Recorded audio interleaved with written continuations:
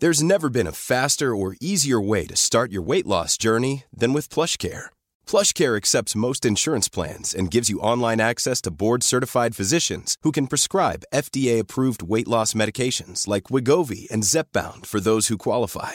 Take charge of your health and speak with a board-certified physician about a weight loss plan that's right for you. Get started today at plushcare.com/weight-loss. That's plushcare.com/weight-loss. plushcare.com/weight-loss. Wow. Nice. Yeah. What you're hearing are the sounds of people everywhere putting on Bombas socks, underwear, and T-shirts made from absurdly soft materials that feel like plush clouds.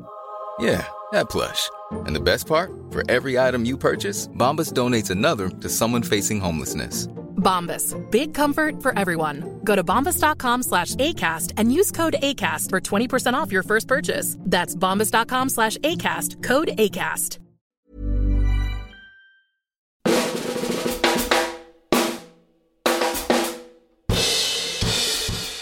Enter the truth and movies. Today, Luc Besson's Valerian and the City of a Thousand Planets. Worth a Luc, but not his Besson.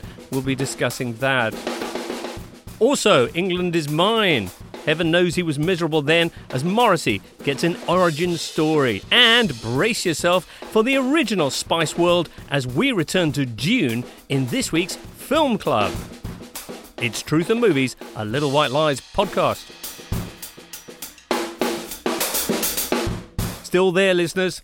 Then off we go with a packed show featuring the vocal talents today of Adam Woodward. Hi, Adam. Hello. And welcome back to Michael Leader. Oh, thank you, James. It's Not glad at to be all. back, yeah. Is it? Because last time you were on, we discussed two of the worst films I think that either of us had ever seen. Certainly Transformers and the Book of Henry, Yeah. and I think this week might give it a run for its money. Really? I'm certainly not excited about these two movies, I must say. Okay, I was just going to Spoilers. say, any better luck this week, but apparently not. We were talking about Valerian, obviously, and England is Mine. Before we get anywhere near them, though, a couple of bits from a very bulging mail sack this week. Greg Evans has been busy. He says, I've just watched Hounds of Love. Very good film, but why do most Australian films make the country look like a depraved hellhole of misery? There's no obvious answer to that, is there, Adam?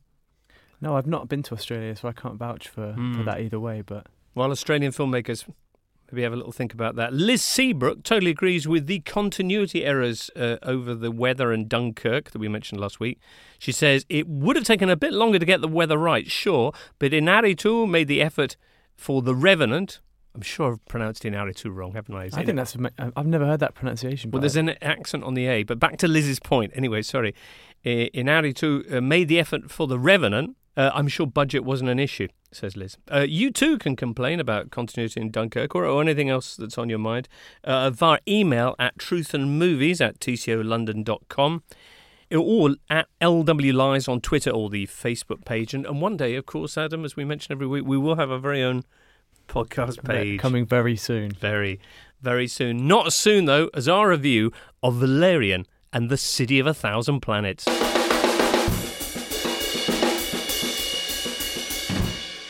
If you don't help me find Valerian, then this bullet's gonna find you. You're up first. No. It's to avoid such situations. Then all of our information It's divided 3 ways. Kill one of us. and you kill the information. What a pity that would be. Okay, you're gonna have to give me credit, though, because I don't have much on me. Oh, how tiresome. If the commander were here, He could use the converter to pay us, but he's been abducted. precisely because he had the converter on him. Unless, for security reasons, someone else was carrying it on them. How in space did you get that info? It's not info. Just deduction. We know how humans work. They're all so predictable. Clearly, you've never met a woman. Okay. Calm down. What do you want to know? Valerian's exact location. Hard to tell. But we know how to track him down. With complete precision. How much? 100 baduls. Each. Forget about it. This is all I have. Diamonds are less valuable than baduls. The negotiation is over. We trust you. And under the circumstances, We accept the deal. Good. Now take me to Valerian. Now. Follow us. Yep, Valerian, directed by Luc Besson, based on the French sci-fi comics of Valerian and Laureline, which were first published, I think, 50 years ago, all about two special operatives for the government in the 28th century who run around maintaining order in the universe. In this specific case, the two, played by Dane DeHaan and Cara Delevingne, investigate a dark force which is threatening the city of 1,000 planets, which is this vast metropolis floating in space as you do. Adam.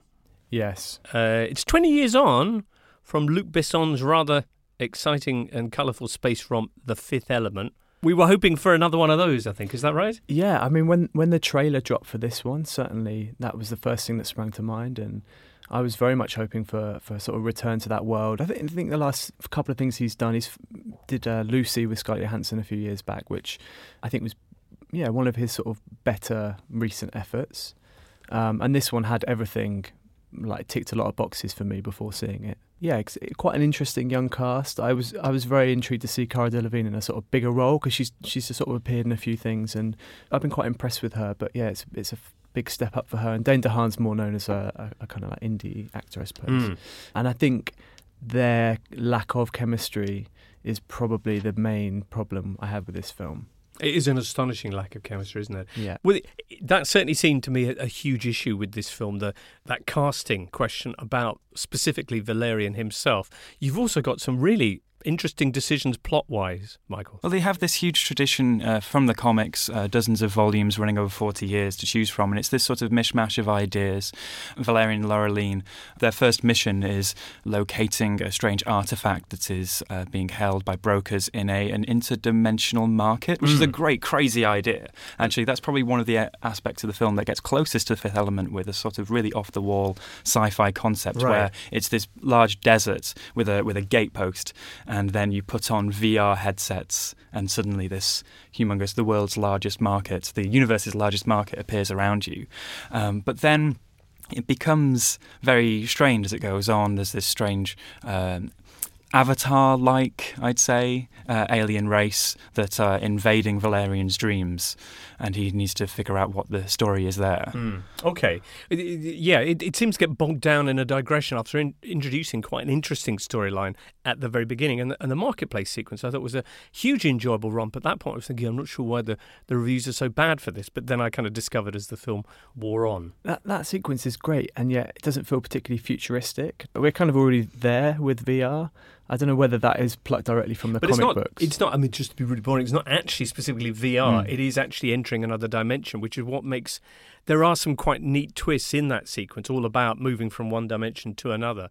So there's a device that Valerian puts on, which is like a box that you put your hand into so that your hand can manipulate things in this other dimension, but your body is still elsewhere. And it's a very interesting concept, but it's only one incident at the beginning of this film that very soon gets forgotten in the way to the plot. This is by all accounts, the most expensive European film ever made, and it was made independently of the major studios. Luc Besson contributed his own salary into it, and essentially, therefore, has self-funded it in part.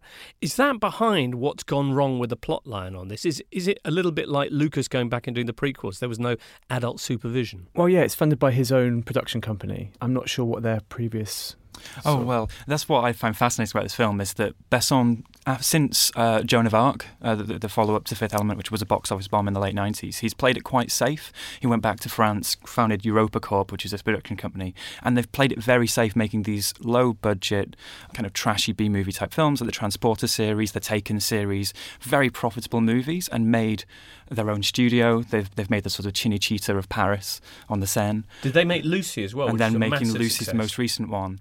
And now he's taken all that goodwill, all that good business sense, and sunk it into a €200 million vanity project based on comics he loved as a kid. Right. They also did the Kevin Spacey cat comedy 9 Lives, I believe, which has left them already fiscally a little bit teetering on the brink. So I'm worried about what exactly this is going to do, because so far the returns have not been great on the outlay. No, and I was just going to say before, I'm not sure what their highest spend has been on a film. Lucy maybe would have been it, but this one just feels like too much. Like, did it need to cost that much money? I'm not sure. I'm not sure where that exactly has been spent. The CGI is a very CGI heavy film. It's quite interesting, I suppose, in certain... I mean, you mentioned that sequence early on, and I think there's some scenes later on that sort of touch on that a little bit, but it doesn't necessarily, for me, come together as like a piece of world building, a piece of storytelling on the scale that he's going for. I mean, the title is very evocative and suggests that you're going to be immersed in this I mean, the city of 1,000 planets, and yet it's a bit of a whistle-stop tour through. You probably see 12 or 13. Yeah, of those you planets, don't get a sense of like there's actually 1,000. I guess the planets are more like individual microcosms of different alien cultures. And, right. I think it's a shame that it's following Fifth Element 20 years on, because Fifth Element was an incredible coup on Luc Besson's part to make a movie with Hollywood stars but completely independent of Hollywood. It was at the time France's biggest budgeted film of all time and Galmont's biggest movie, and every element of that film was designed and created by French talents, including actually Jean-Claude Mézières, who's the artist on the Valerian series, was a consultant on the design and look of Fifth Element, so it looked like nothing at the time. Whereas now he's working, even though he's working outside the system, he's still employing Weta Digital in New Zealand to do the CGI. He's clearly influenced by Avatar and other sort of sci-fi blockbusters since Fifth Element. Actually, I think that this film could have come out in 1999 alongside Lost in Space and Farscape and Men in Black and so on, and been very at home in the way it looks and the way it feels. It doesn't really have much of the smarts or even the sense of adventure or the sense of world building that we're used to in blockbuster cinema now. You mentioned, Adam, the lack of chemistry, and at the heart of that is perhaps a massive casting error. I didn't have an issue with Cara Delevingne. I thought she was actually pretty good for what the part demands. But Dane DeHaan, how did he wind up being Valerian? It is a valid question, I think, because he's supposed to be this roguish, womanizing, very cool space cadet type, almost like sort of proto Han Solo. And yeah, he's really doesn't convince in that role at all. And the whole film, he basically tries to woo Cara Delevingne, and actually he's quite forward in asking her to marry him, which seems like a very weird, conventional, quite conservative thing. I mean, you talk about the film visually belonging in the 90s. I think a lot of its ideas with relation to like the roles of men and women in the universe belong in like a different bygone era as well. There are quite a few good cameos in this film, and one of them is Ethan Hawke as a sort of crazy, sort of a pimp, I guess, in this... His name is Jolly the Pimp. Yeah, in this space sci-fi version of a red light district, and that definitely sort of feeds into this strange mishmash of is this regressive or is this forward thinking? It doesn't seem like a futuristic sci-fi. And one of my favourite cameos as well is Herbie Hancock, the jazz fusion master, Pioneer, just turning up as a defence minister who every now and then comes and spouts some exposition. I enjoyed seeing Herbie again after all these years. So we've got issues with the casting. We've got a plot that gets bogged down in a kind of weird side street and never really comes back from it. You've also got the Rihanna interlude. What's going on there? Is this her Ed Sheeran in Game of Thrones moment?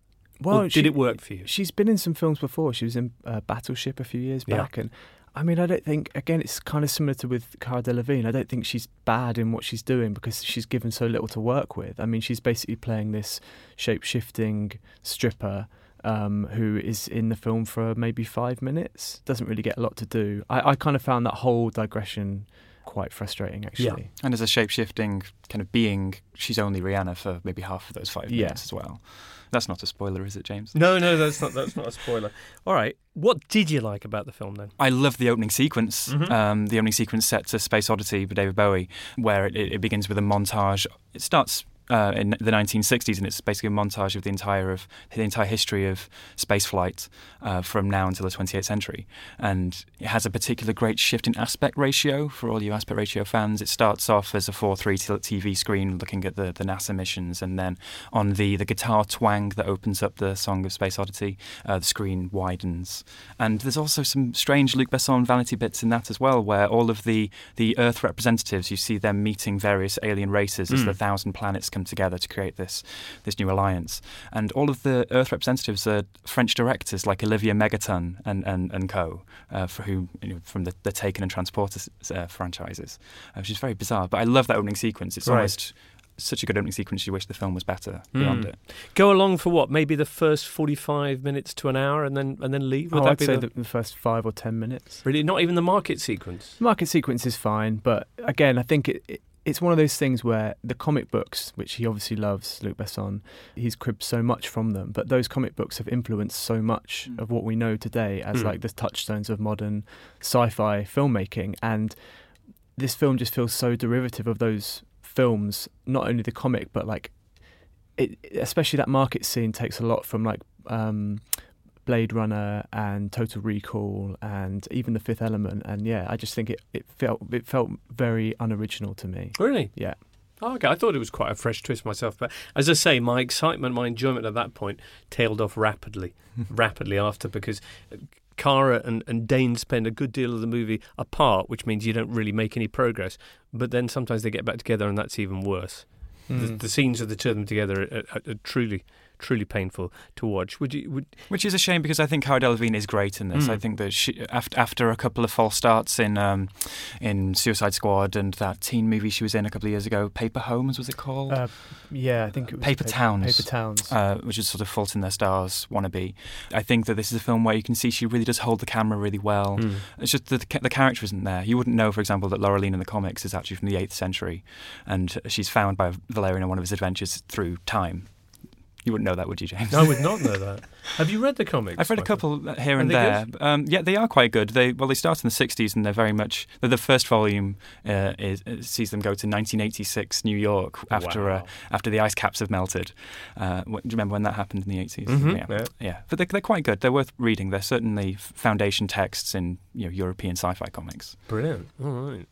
Okay. Do you want to give this numbers, Adam? Yeah, I think in my review I went 3 for anticipation, 2 for enjoyment, and 1 for in retrospect. And I think the 1 was for like this nagging sense that I got afterwards of not only the lack of, I mean, all the stuff we talked about here, but just the kind of film's ideology and worldview to me seemed very small-minded. And it's meant to be this film about alien cultures coming together, and yet there's something quite insidious about the way that Valerian and Laureline's characters actually deal with the alien cultures that they encounter. They basically spend the whole film running around in this sort of ignorance, being quite aggressive actually, and antagonistic towards anything that represents a foreign culture or language. Yeah, murderous even. I mean, the number of aliens who die at their hands is quite elevated, which is bizarre because the film even starts with this paragon of peacefulness that is this alien race that they're supposed to be helping, who then, when they make an incursion, are very clearly a non-violent. So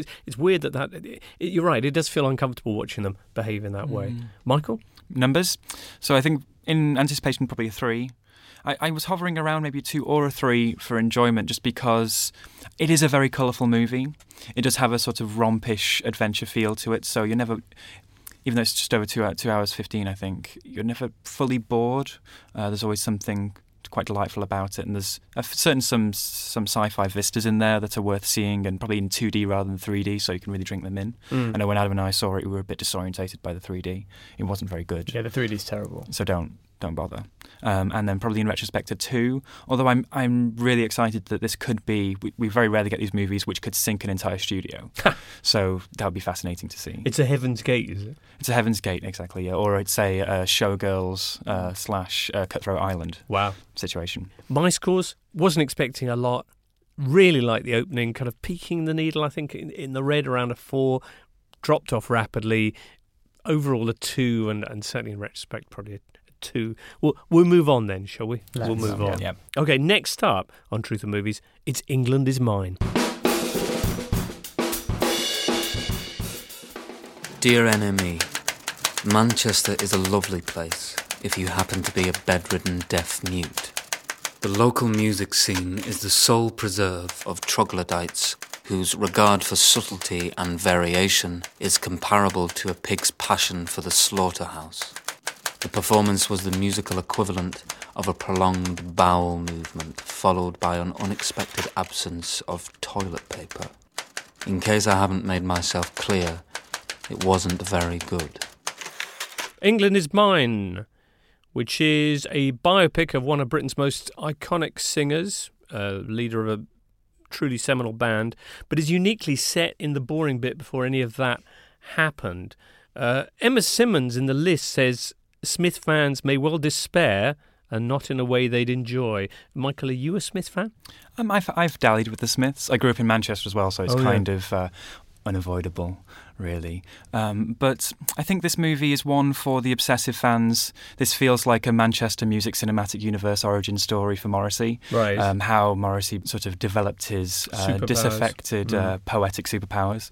But it really is very much leads up to the moment that the Smiths formed. You do not hear the Smiths' music. It's unauthorised in that regard. So it's more of a nowhere boy rather than a control of him sort of growing up in the 70s and feeling very apart from the punk and post-punk scene there. Right.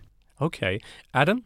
Yeah, it's quite unusual for a biopic, this. I wouldn't say it's a story of how Stephen Patrick Morrissey became Morrissey, but it's like the story of how he became the man who became Morrissey, which I quite like. It's unusual to see a film really spend a lot of time with a character just developing, like establishing who he is and what it is that contributed to his personality that developed and how he became the I guess the kind of cultural force. And yeah, it's the sort of thing that in another biopic might have been condensed to like a 5-minute sequence or something. You mentioned Control, which is an interesting comparison because another seminal English music figure, and it's actually got made by some of the same people in terms of the producers behind it. But it's a difficult comparison for this film because I found this film entirely lacking in the kind of emotional weight and certainly storyline that Control offers. Yeah, I struggle to really find the reason for this film to exist. I don't think that Morrissey's early years or his like late teenage years really have much to them. At least with Control, or even with Nowhere Boy, the John Lennon film, you really had this sense of figuring out the people behind the great man, the life experiences that made them who they were, that informed their worldview in their music. In this England Is Mine, you just see Morrissey moping around in his bedroom, listening to music, typing letters to the enemy, as we've heard, and going to gigs and just not liking anything. Right. Really, he was, although he does have a book about the Moors murders and a picture of Oscar Wilde, so cultural influences ahoy. He hangs out in cemeteries with friends. There are little glimpses there. One thing I did like about this movie is it has a very good sense of place and time. Nick Nolan, the cinematographer, just peppers the film with so many shots of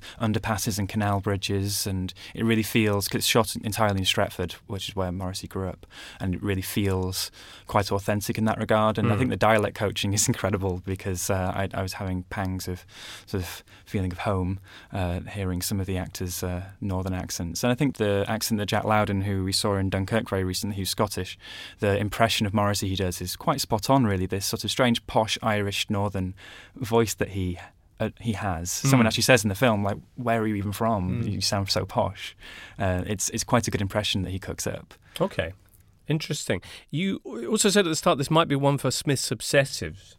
I think so, yeah. I was a fairly major Smiths fan back in the day, and there are difficulties with the figure that Morrissey has evolved into, whether politically or socially, or the way that he behaves now. But at the time, he represented something quite extraordinary. If you go back and look at the cultural landscape that he kind of burst into in the early 80s, his role, his importance is massive. And to do a biopic about him, as I've already kind of said, it's quite interesting that they chose the bit before the good stuff started happening.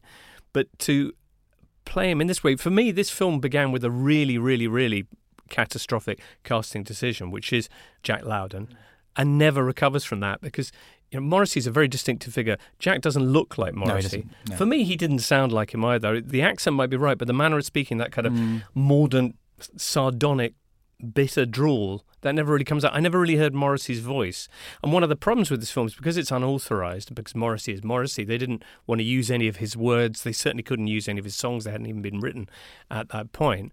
So I wondered as well whether that had a part in the fact that the story doesn't really go anywhere. We don't explore too deeply the role of the other people in Morrissey's life. It's all very generic. I thought it was a little bit Sing Street without the kind of sense of joy. If you know, it seemed like a story about a boy who gets inspired to go out and be great, rather than a story about Morrissey. And I wondered if maybe there were issues there about not trying to step on anyone's toes. I found it a deeply disappointing film and really quite humdrum as well, which, given the figure it was written about, I was, like you, asking why on earth did they make this? Well, there's a lot of stuff in there as well of like metaphor for his, well, I'm almost like loath to say depression, because I think that would almost be like giving him a bit of a free pass in terms of his attitude and his behaviour. He's quite misanthropic and just thinks the world is against him. He's got a bit of a chip on his shoulder, but there's lots of like visual metaphors of like swirling water and rain, and there's a line I think as well about it always rains in Manchester, and you get this idea that the world that they create is very much an extension of his personality and not necessarily how it would have looked or felt at the time, but like the way you experience the film is very much from his, like through the lens of his personality. And yeah, I think these music films work really well when either there's a great biographical story to tell, or if it's a bit more essayistic, exploring aspects of either the protagonist's character or their music. And I think that this film does shy away from, say, depression and sexuality and things that people would actually be quite interested about Morrissey to see played out.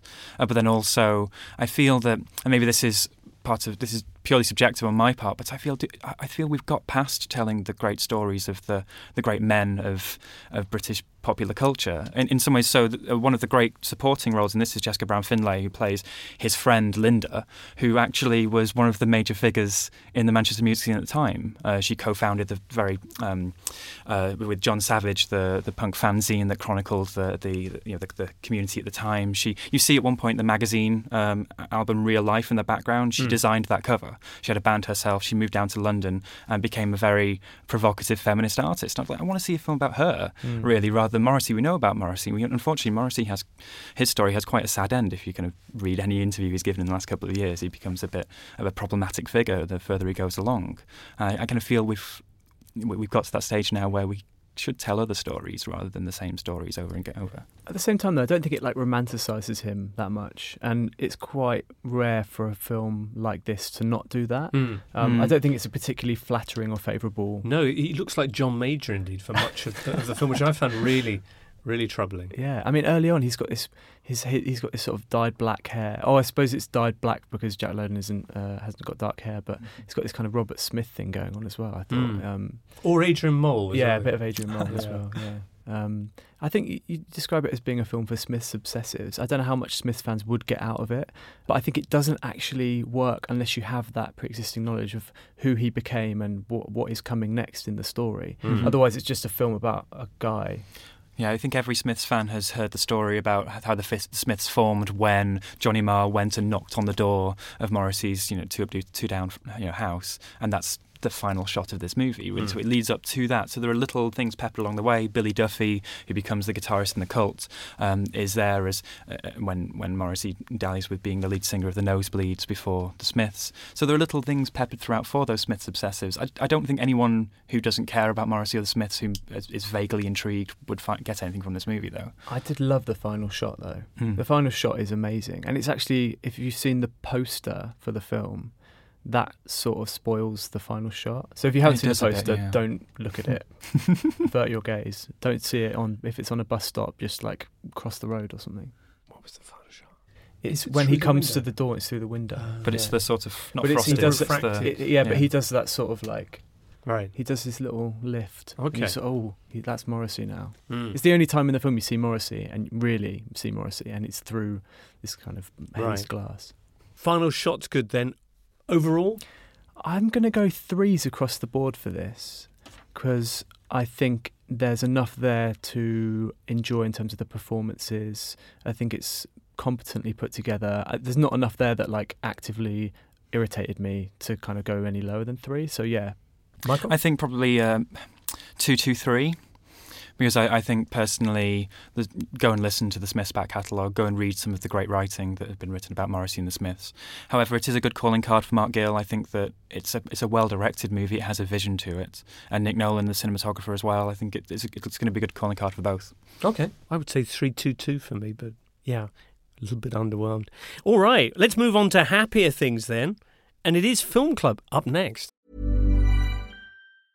Ready to pop the question? The jewelers at BlueNile.com have got sparkle down to a science with beautiful lab-grown diamonds worthy of your most brilliant moments. Their lab-grown diamonds are independently graded and guaranteed identical to natural diamonds, and they're ready to ship to your door. Go to BlueNile.com and use promo code LISTEN to get $50 off your purchase of $500 or more. That's code LISTEN at BlueNile.com for $50 off. BlueNile.com, code LISTEN. Hey, it's Ryan Reynolds, and I'm here with Keith, co-star of my upcoming film, If, only in theaters May 17th. Do you want to tell people the big news?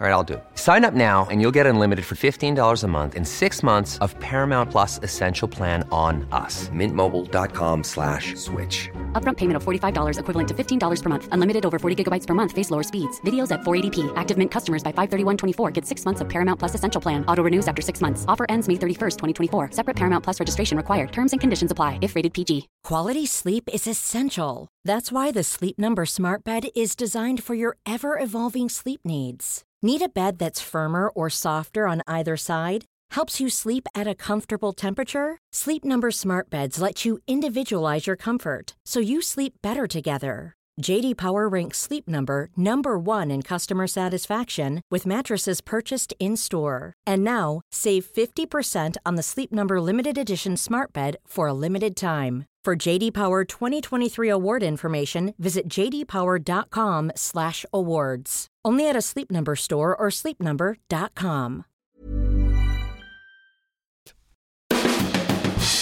Yes. Woohoo!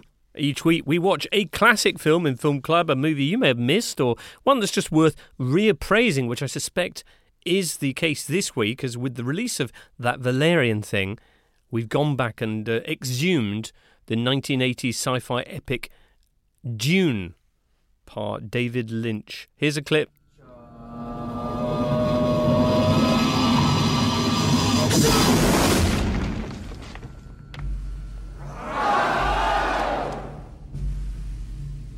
This is part of the weirding way that we will teach you. Some thoughts have a certain sound, that being the equivalent to a form. Through sound and motion, you will be able to paralyze nerves, shatter bones, set fires, suffocate an enemy or burst his organs. We will kill until no Harkonnen breathes Arakeen air.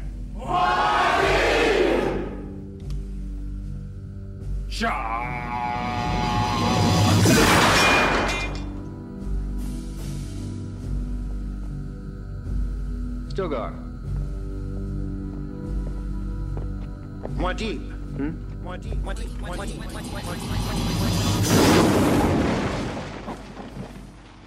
Kyle MacLachlan there in Dune. A massive flop at the time, but now what do people make of it? Well, we got a massive response from you, the listener, to Dune. What are some of the things people have been saying? Yeah, probably the biggest response, I think, to a Film Club pick so far. And Greg Evans wrote in quite at length. I'd like to read this out just because it sort of reflects my own experiences of seeing the film as well, which is nice. And he says, I first saw Dune as a student around 10 years ago. Strangely, me and a few friends decided to watch it before a night on the tiles. From the opening intro, I was hooked. Usually not a fan of space operas, but there is something perverse and glorious about this film, which I can't quite define with words. All right, that's a shame. Which he then goes on to write quite a lot more words, which I won't read out.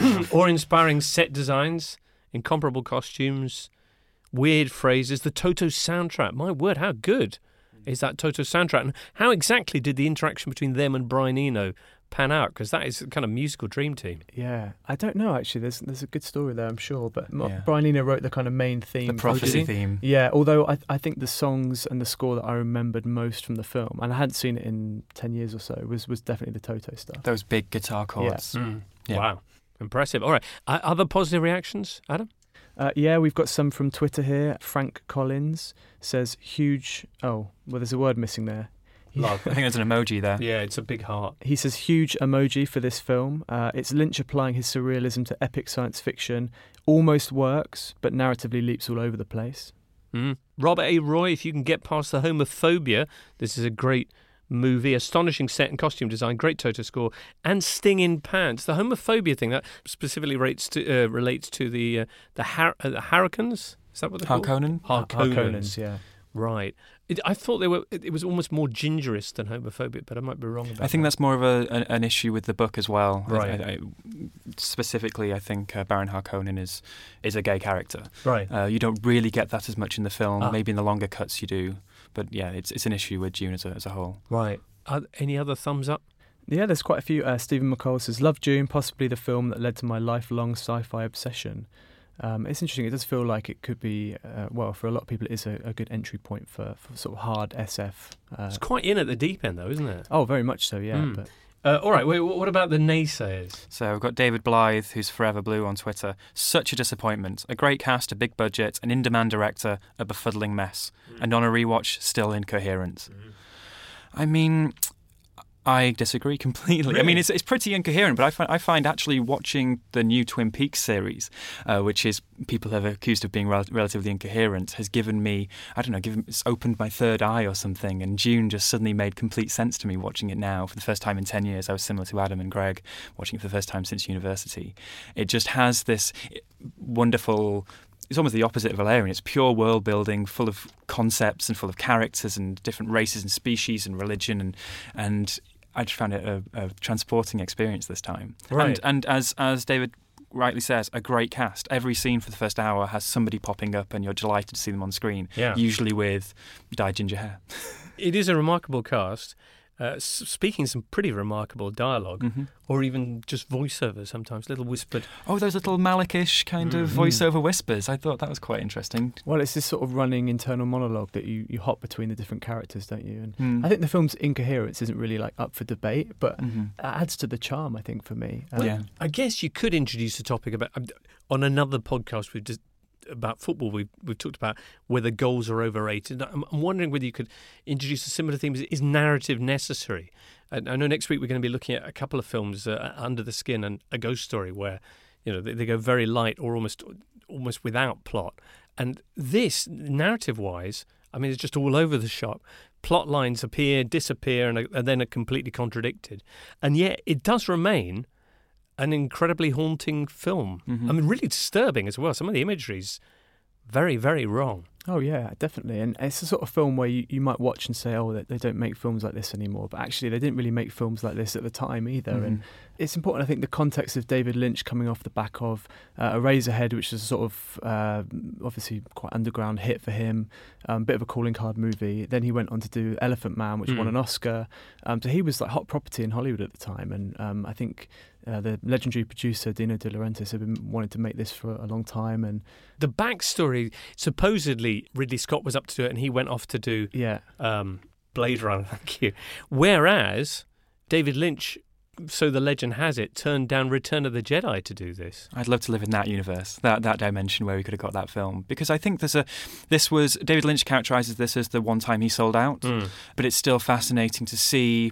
He loves world building. Anyone who watched the David Lynch The Art Life, the documentary that came out a few weeks ago, knows that he loves creating a world, and he really does throw himself into the world of Dune. Little bits of business. There's like an inhaler that someone has with a little bug inside that gets squished down, that looks straight out of Eraserhead.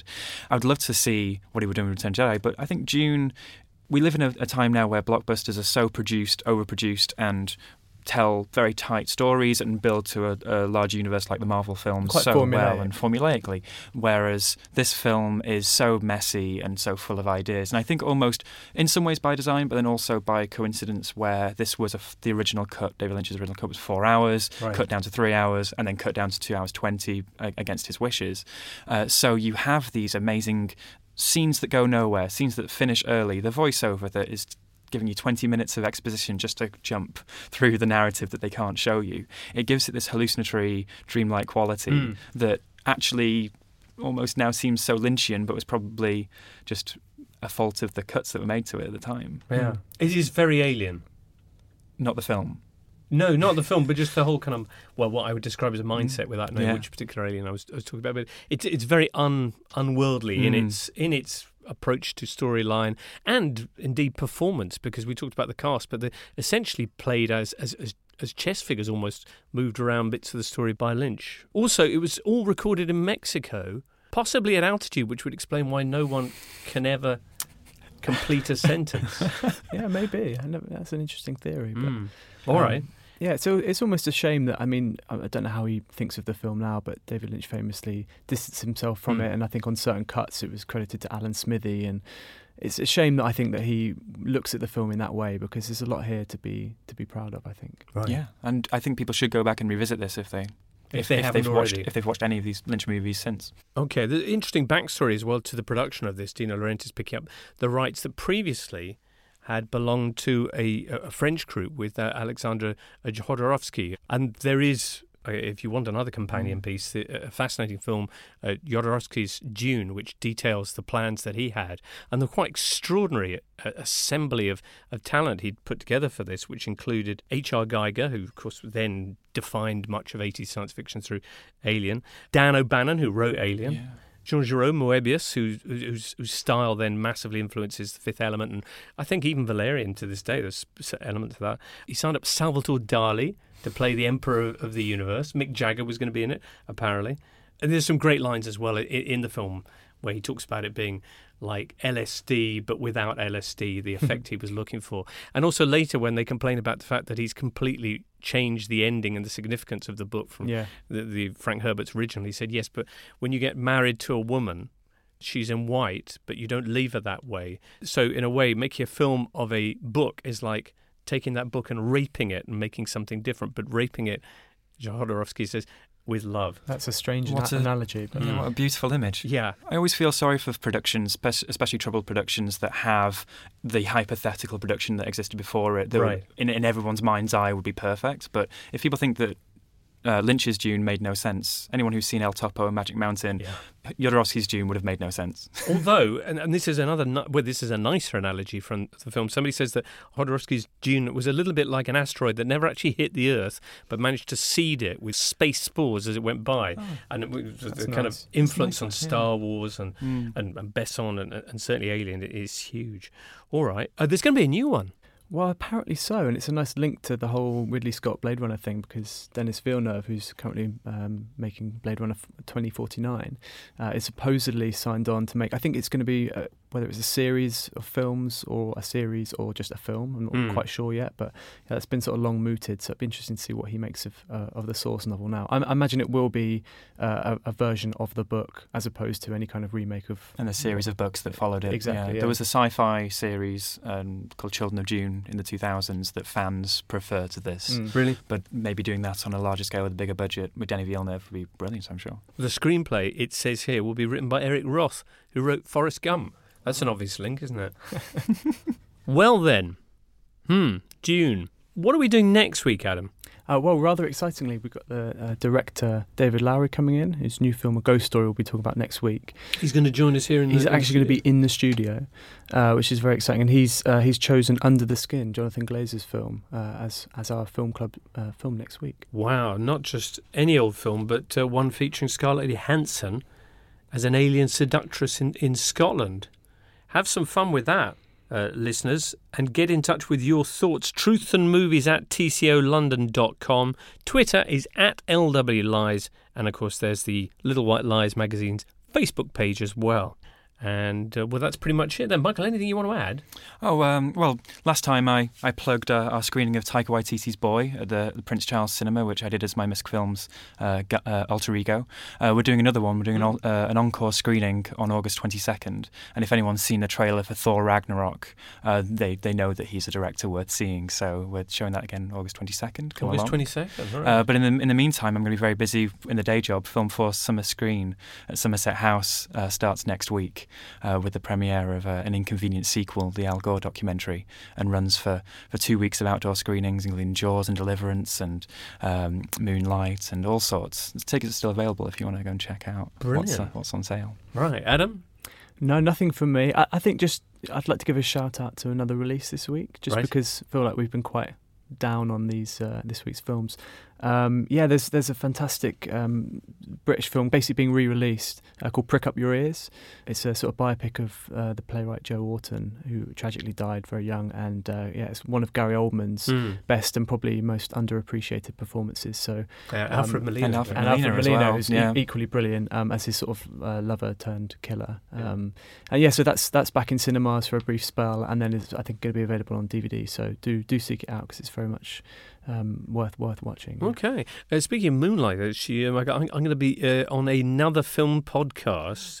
Yeah, it's called Smirshcast. It's a pet project of this big James Bond fan called John Raines. And I'll be, strangely though, talking about Robin Hood, Prince of Thieves. So, what's the connection there for Sean Bond? Connery? Oh, he does pop up, doesn't he? Tenuous. But if you'd like to hear a very, very long and at times quite impassioned appreciation or lack thereof of Robin Hood, Prince of Thieves, Smirshcast, sometime next week, I'm told. Anyway, but that's it. We're off to the cinema to do our swatting up. I do hope we'll see you again next week. Michael, Adam, thank you for being with me today. This has been a 7 Digital production.